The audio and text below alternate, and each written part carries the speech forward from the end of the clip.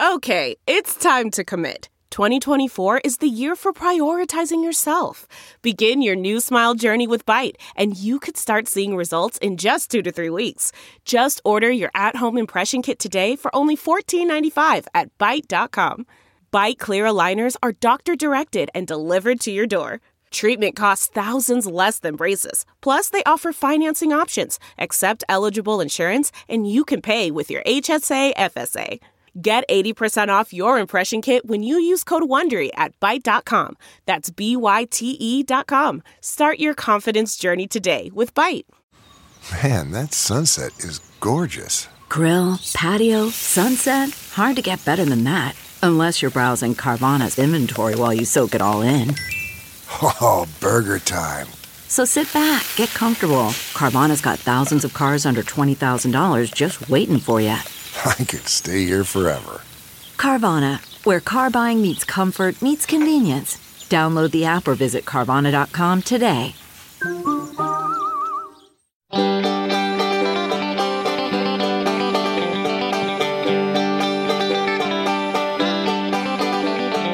Welcome to the Caixin-Sinica Business Brief, brought to you by SupChina. Each week, we bring you a roundup of news and a selection of full stories, plus conversations with reporters and editors from Caixin, China's authority on business and financial news. I'm Kaiser Guo from the Sinica Podcast. And I'm Ada Shen in Paris. First, our weekly review of business stories from Caixin and beyond. On Wednesday, R&F Properties replaced rival Sunac China Holdings to purchase over 70 Wanda Group hotels as part of a 63 billion yuan hotel and theme park sale that originally included only Sunac. Sunac will now buy only 13 theme parks. The last-minute change to the deal was announced the day of the signing ceremony.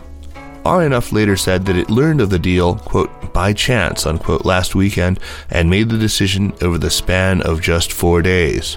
Meanwhile, in Beijing, Chaoyang District Police said it will hire 2,400 native Beijingers to conduct door-to-door safety checks on the city's migrant residents.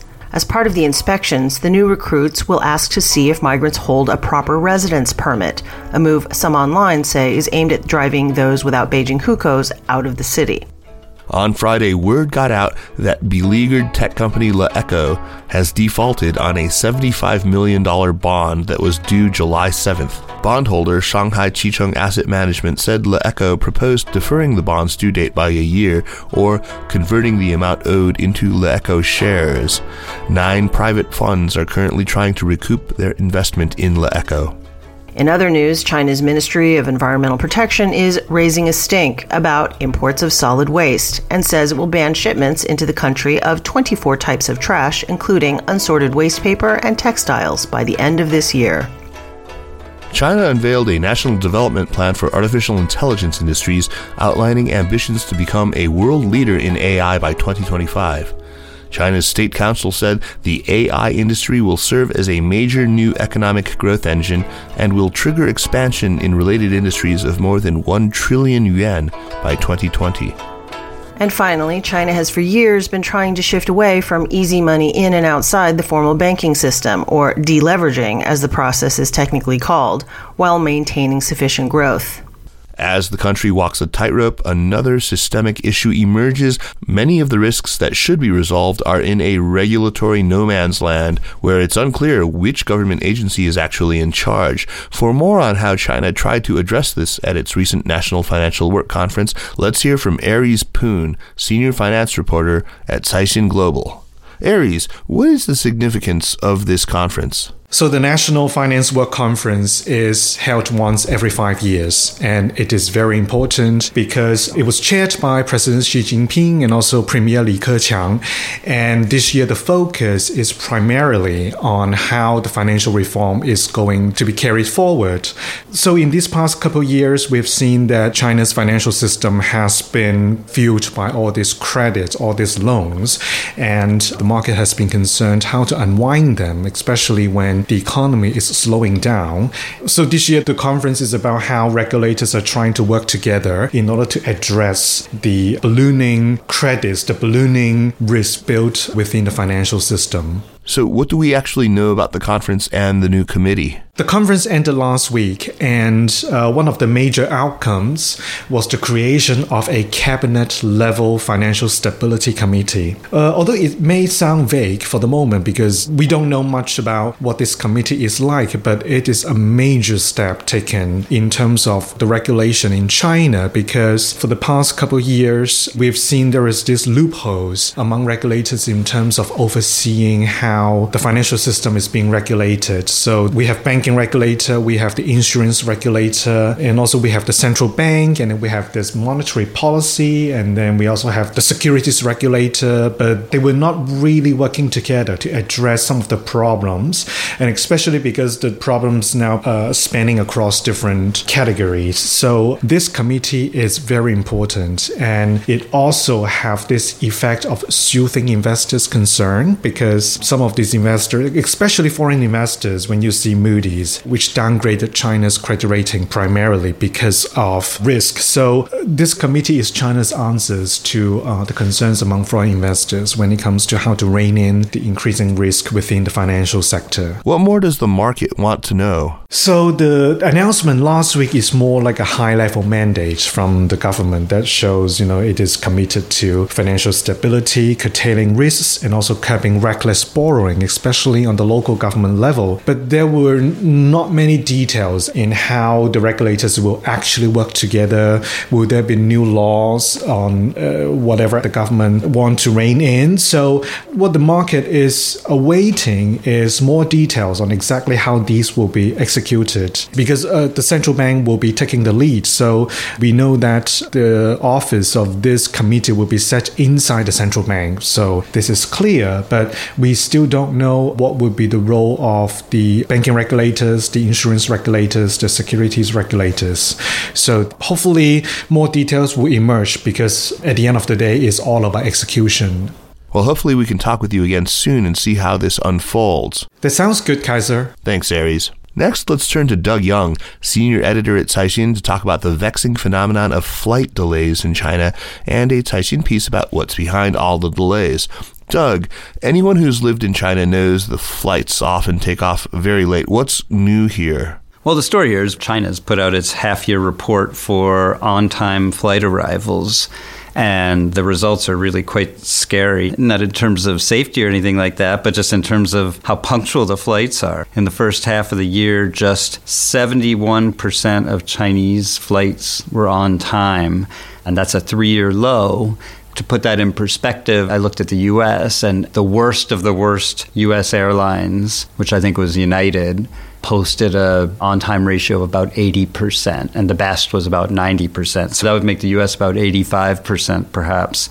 And we're saying all of China is at 70%. So it's quite a bit lower, and it's even worse looking because apparently the 70% is down 6 percentage points from a year ago. So Chinese flights are having problems getting out of the gate on time these days. So it's actually causing the delays then? They're citing a bunch of reasons for it. One has been weather, which I'm always a little suspicious about.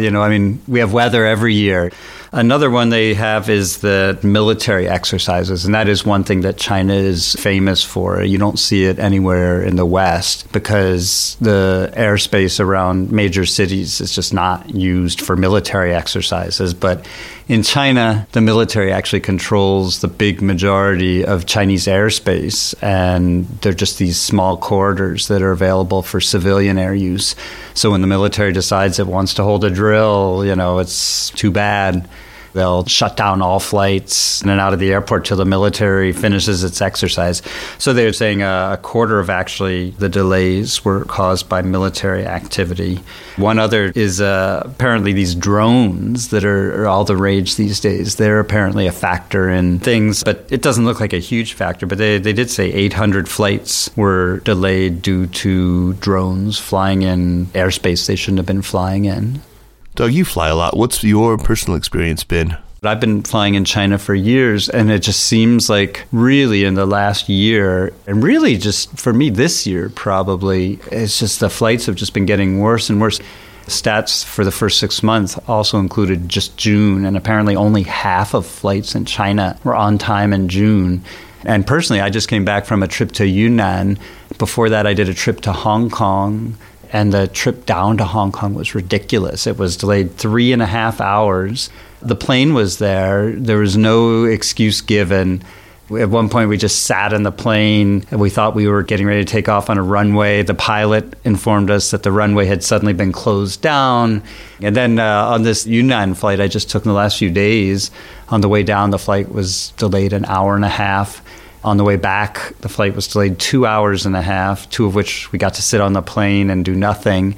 Just today, actually, I was having lunch with one of my contacts, and he said his plane from Shanghai to Beijing was 1.5 hours late. And I was like, gee, that sucks. And he was like, no, actually, 1.5 hours. If it's only 1.5 hours, I'm pretty happy.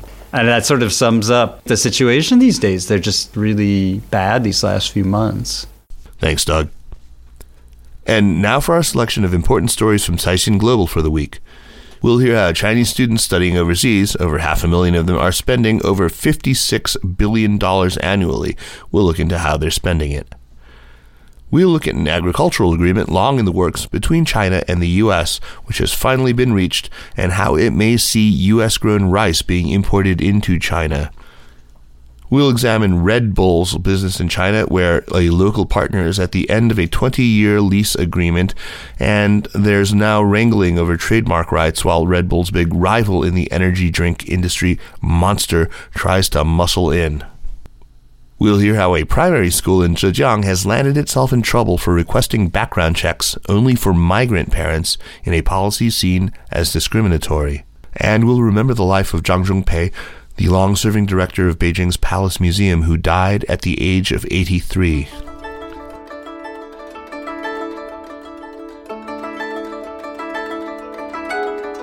From Business and Tech, overseas Chinese students spend $56 billion annually, by Yang Ge.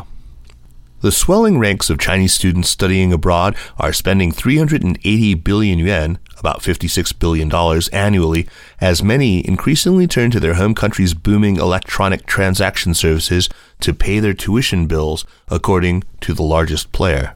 China is the world's largest source of students studying outside their home country, with 523,700 enrolled in overseas programs last year, according to the website Statistica.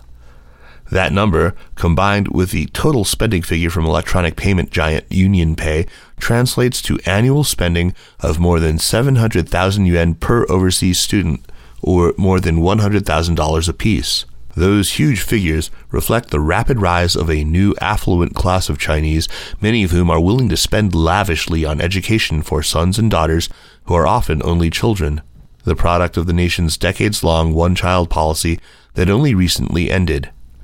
Many also think that such education will give their children an edge over those educated in a Chinese system that is often criticized for stressing rote learning.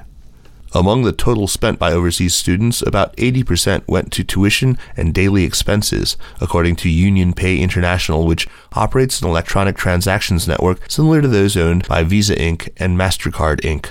The average age of Chinese studying abroad is going down, and the number of destinations they choose is becoming more diverse, UnionPay said. The US, the UK, Australia, and Canada are still the most popular destinations for overseas study, it said.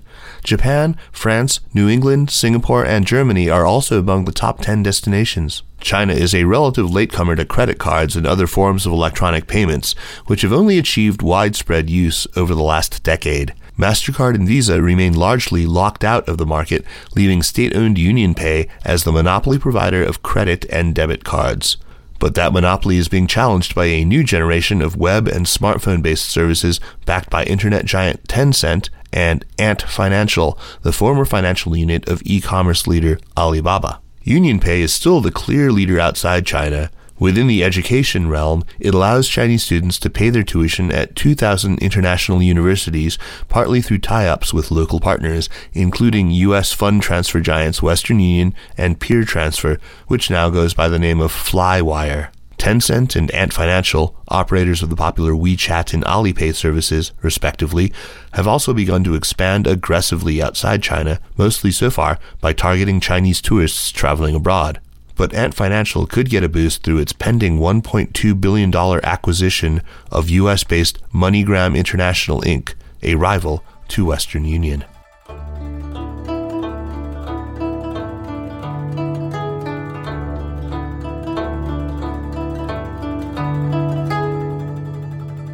From Business and Tech, agreement sows seeds for first ever U.S. rice exports to China by Yang Ge. In a move with big symbolic overtones, the U.S. could soon export rice to China for the first time after the two sides agreed on a protocol for such trade, according to the U.S. Department of Agriculture and a major U.S. trade organization. The agreement caps more than a decade of effort toward such exports, U.S. Agriculture Secretary Sonny Perdue said in a statement. The department did not say what steps must still be taken before such exports can actually begin, nor did it provide a time frame. A press officer with China's Ministry of Commerce had no comment on the issue when contacted by Caixin on Friday. This is another great day for U.S. agriculture, and in particular for our rice growers and millers, who can now look forward to gaining access to the Chinese market. This market represents an exceptional opportunity today with enormous potential for growth in the future, Perdue said. Trade organization USA Rice also applauded the development. The President and Secretary Perdue have opened the door. Now it's time to move to our technical to-do list so that rice shipments can occur, said Carl Brothers, chairman of USA Rice's International Trade Policy Committee. We know China wants to send a team here to inspect mills and facilities certified to ship to China, and we are working with the U.S. Department of Agriculture to make sure that happens in the quickest and most efficient way. China consumes the equivalent of the entire rice crop about every 2 weeks and is expected to import 4.3 million metric tons, or 5.3 million tons, of milled rice in 2017-2018, making it by far the world's largest import market, according to USA Rice. The development comes as U.S. President Donald Trump pressures Beijing to open China's markets to more American products in a bid to create more balanced trade. That includes access to more agricultural products, an area where the U.S. is a global leader. In a related development, China recently resumed imports of U.S. beef, following a 14-year ban.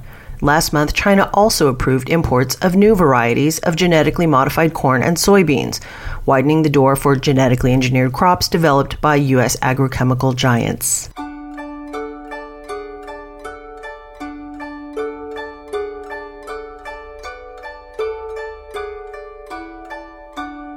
From Business and Tech, Red Bull owner locks horns with Chinese partners by Coco Feng. Beijing. Energy drink Red Bull is facing growing uncertainty in China due to an ongoing trademark dispute between its Thai owner and Chinese partners, and a threat posed by rival Monster, which entered the market in 2016. Bangkok-based TC Pharmaceutical Industries Company, the creator and owner of Red Bull, sued a Chinese packaging supplier, ORG Packaging Company Limited, accusing ORG of unauthorized use of Red Bull's well-known trademark, ORG said in a filing to the Shenzhen Stock Exchange on Friday. The case is part of a larger dispute between TC Pharma and Beijing-based Rainwood Group, which introduced the popular drink to China in the 1990s on a 20-year licensing agreement that expired last year. ORG is the company that Rainwood used to make the packaging for Red Bull in China. Neither TC Pharma nor Rainwood has announced whether they will extend the contract. Rainwood is running a Red Bull marketing campaign that ends in December, which some have seen as a sign that the parties have reached a deal for an extension. But ORG said the dispute between the Thai owner and Rainwood remains unsettled. In its suit against ORG, TC Pharma demanded that the company stop producing and selling products with the Red Bull trademark and pay 30 million yuan, $4.43 million, in damages. The case will likely take a toll on Red Bull's sales, as the Chinese market accounted for 35% of global sales in 2015, according to market researcher Euromonitor. TC Pharma and its subsidiaries are wholeheartedly devoted to continuing the Red Bull business in China, the company said in a written statement to Caixin. But for trademark disputes involving foreign companies, it can take a year for a court to issue a ruling, said Chang Junhu, a copyright lawyer with Beijing Chofin law firm. Red Bull is also being bled by rival energy drink brand Monster, which barged into the Chinese market in September 2016. Monster controls 42.5% of the global energy drink market, much more than Red Bull's 29.5%, said analyst Guro Gong from Everbright Securities. But the two brands are built on different images. Red Bull has positioned itself as a functional beverage, while Monster has targeted younger consumers seeking to be free and cool, Gu said.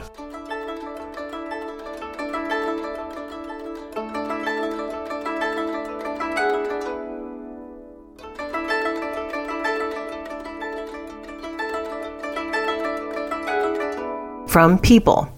School in hot seat for insisting on criminal checks only for migrant parents, by Li Rongde. Beijing. A primary school's decision to ask for migrant parents' criminal histories as part of the admissions process has caused a stir in China, with many angry at illicit barriers curbing access to education for low-income children. Under China's rigid household registration system, or hukou, one can only have access to a public school in the locality where one is registered. Parents who have moved to another city for work and don't have a local hukou need additional documents such as tax-paid receipts to secure a seat in a government school. However, they don't need to undergo a criminal background check. The written request sent by Hocai Primary School in Taizhou, Zhejiang Province, asking migrant parents to provide a police verification showing they had no criminal history, was posted online by lawyer Liu Wenhua on Sunday, instantly triggering a public outcry. The lawyer also posted a copy of such a verification, on which a police officer had written, "Which government department has drawn up these rules making this certificate a prerequisite for admitting migrant students to school?" The police also challenged the school, saying the country's compulsory education system guaranteed universal access to schooling from grades 1 through 9. This idea was echoed by many internet commentators who criticized hurdles to public education for children from migrant families and less privileged backgrounds. Repeated calls to the school went unanswered. The authenticity of the two documents published online was verified by the Luqiao District Education Bureau, which governs the school. The District Education Authority defended the school, saying it was acting in accordance with two provincial government directives issued in 2008 and in 2014, which require a criminal check for migrant parents. However, the Provincial Education Department dismissed the claim, saying those regulations were overwritten by a new rule that went into effect on July 1, 2016. An official from the Provincial Education Office, who only gave his surname Ma, told Caixin that his department had instructed schools to abide by the July 1st document when admitting migrant students. However, the official said he didn't know why the message hadn't reached Hocai Primary School or what penalties they could face for violating the rule. This isn't the first time that a school has been in hot water for making controversial requests. Education authorities in Shanghai in May ordered two popular private primary schools to apologize after it was revealed that one gave parents a grueling IQ test and another grilled students over the profession of their grandparents, a practice which analysts said favored children from the elite families.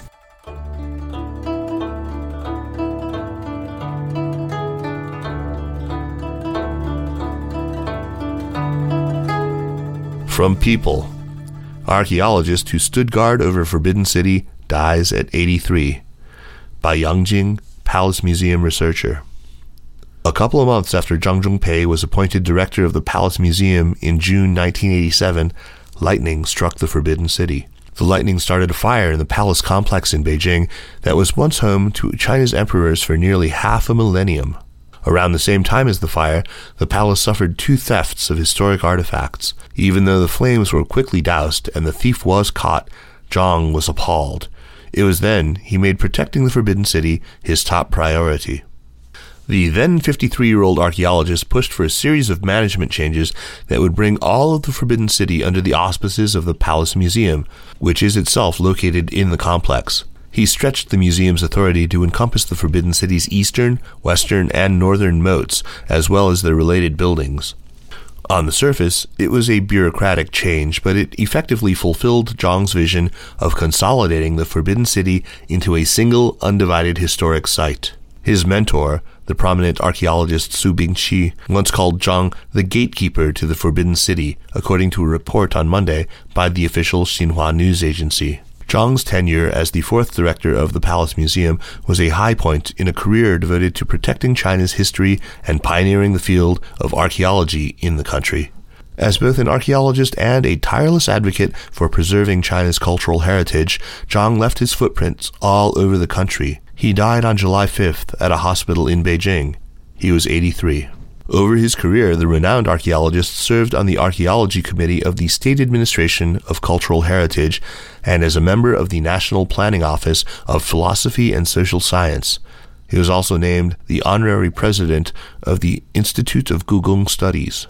Zhang was born in 1934 in Changsha, capital of the southern province of Hunan. He attended Peking University, where he majored in archaeology. In 1961, he was assigned to teach history at Jilin University in Changchun, capital of China's northeastern Jilin province. As an administrator, Zhang took advantage of higher education reforms at the country's key universities to found an archaeology program in 1972 during the Cultural Revolution. Although he had no funding or textbooks or field experience, Zhang began leading teachers and students from Jilin University on excursions to do archaeological research while exploring the countryside. Later, he guided a team of his students to create an archaeology curriculum and write textbooks focusing on its practice. He developed his own strategies for conducting field work, which he named positional warfare, mobile warfare, and guerrilla warfare, terms that appropriated the language of the revolution. In the years that followed, Jilin University's archaeology program became the best in the country, topping national rankings for both the research and the quality of graduates it produced. Many of the program's graduates went on to become famous teachers, star researchers, and senior administrators at universities, research institutions, and museums around the country. Zhang's tenure at the Palace Museum lasted until January of 1991. From the next year on, he devoted himself to the preservation of China's cultural heritage. In the following years, Zhang took up the social duties of an archaeologist, such as developing conservation plans for key national projects. To this day, people remember his contributions to the preservation of the Hongshan site at Chaoyang, Liaoning Province, one of the major archaeological sites of the Hongshan civilization, which occupied a stretch of northeastern China from 4700 BC to 2900 BC. Zhang is also well known for lobbying for the protection of the Liye slips of the Qin dynasty, which reigned from 221 BC to 206 BC. Before the invention of paper, people wrote on bamboo slips. The Liye slips were the government records of the time. They are considered one of the greatest archaeological discoveries of the 21st century. After the turn of the century, Zhang focused his research on the origin, formulation, and development of civilizations. He introduced state theory, the idea that ancient China went through 4 stages: kingdom of gods, kingdoms, empires, and the party state. Zhang's view was that the roots of a civilization could be found in changes in family structure and social differentiation. By analyzing ceramics, jade, and other artifacts, he discovered changes to the social structure that resulted from the division of labor, social differentiation, and social stratification. From this perspective, he began to speculate on the origins and development of civilizations. In his 60-year career in archaeology, he published more than 200 papers, most of which he wrote after he was 65 years old. In the eyes of his oldest son, Zhang was a workaholic. Father usually spent 10 months a year doing field work in the countryside, Zhang Xiaowu told Xinhua. In May 2016, Zhang Zhongpei was diagnosed with lung cancer. For more than a year before he died, he did not tell anyone about his illness other than his family and a few students, according to the Xinhua report. It appears he worked right until the end. When he died, he left an unfinished paper sitting on his desk. That's this week's show. Thanks for joining us. Drop me an email at kaiser@supchina.com with your feedback.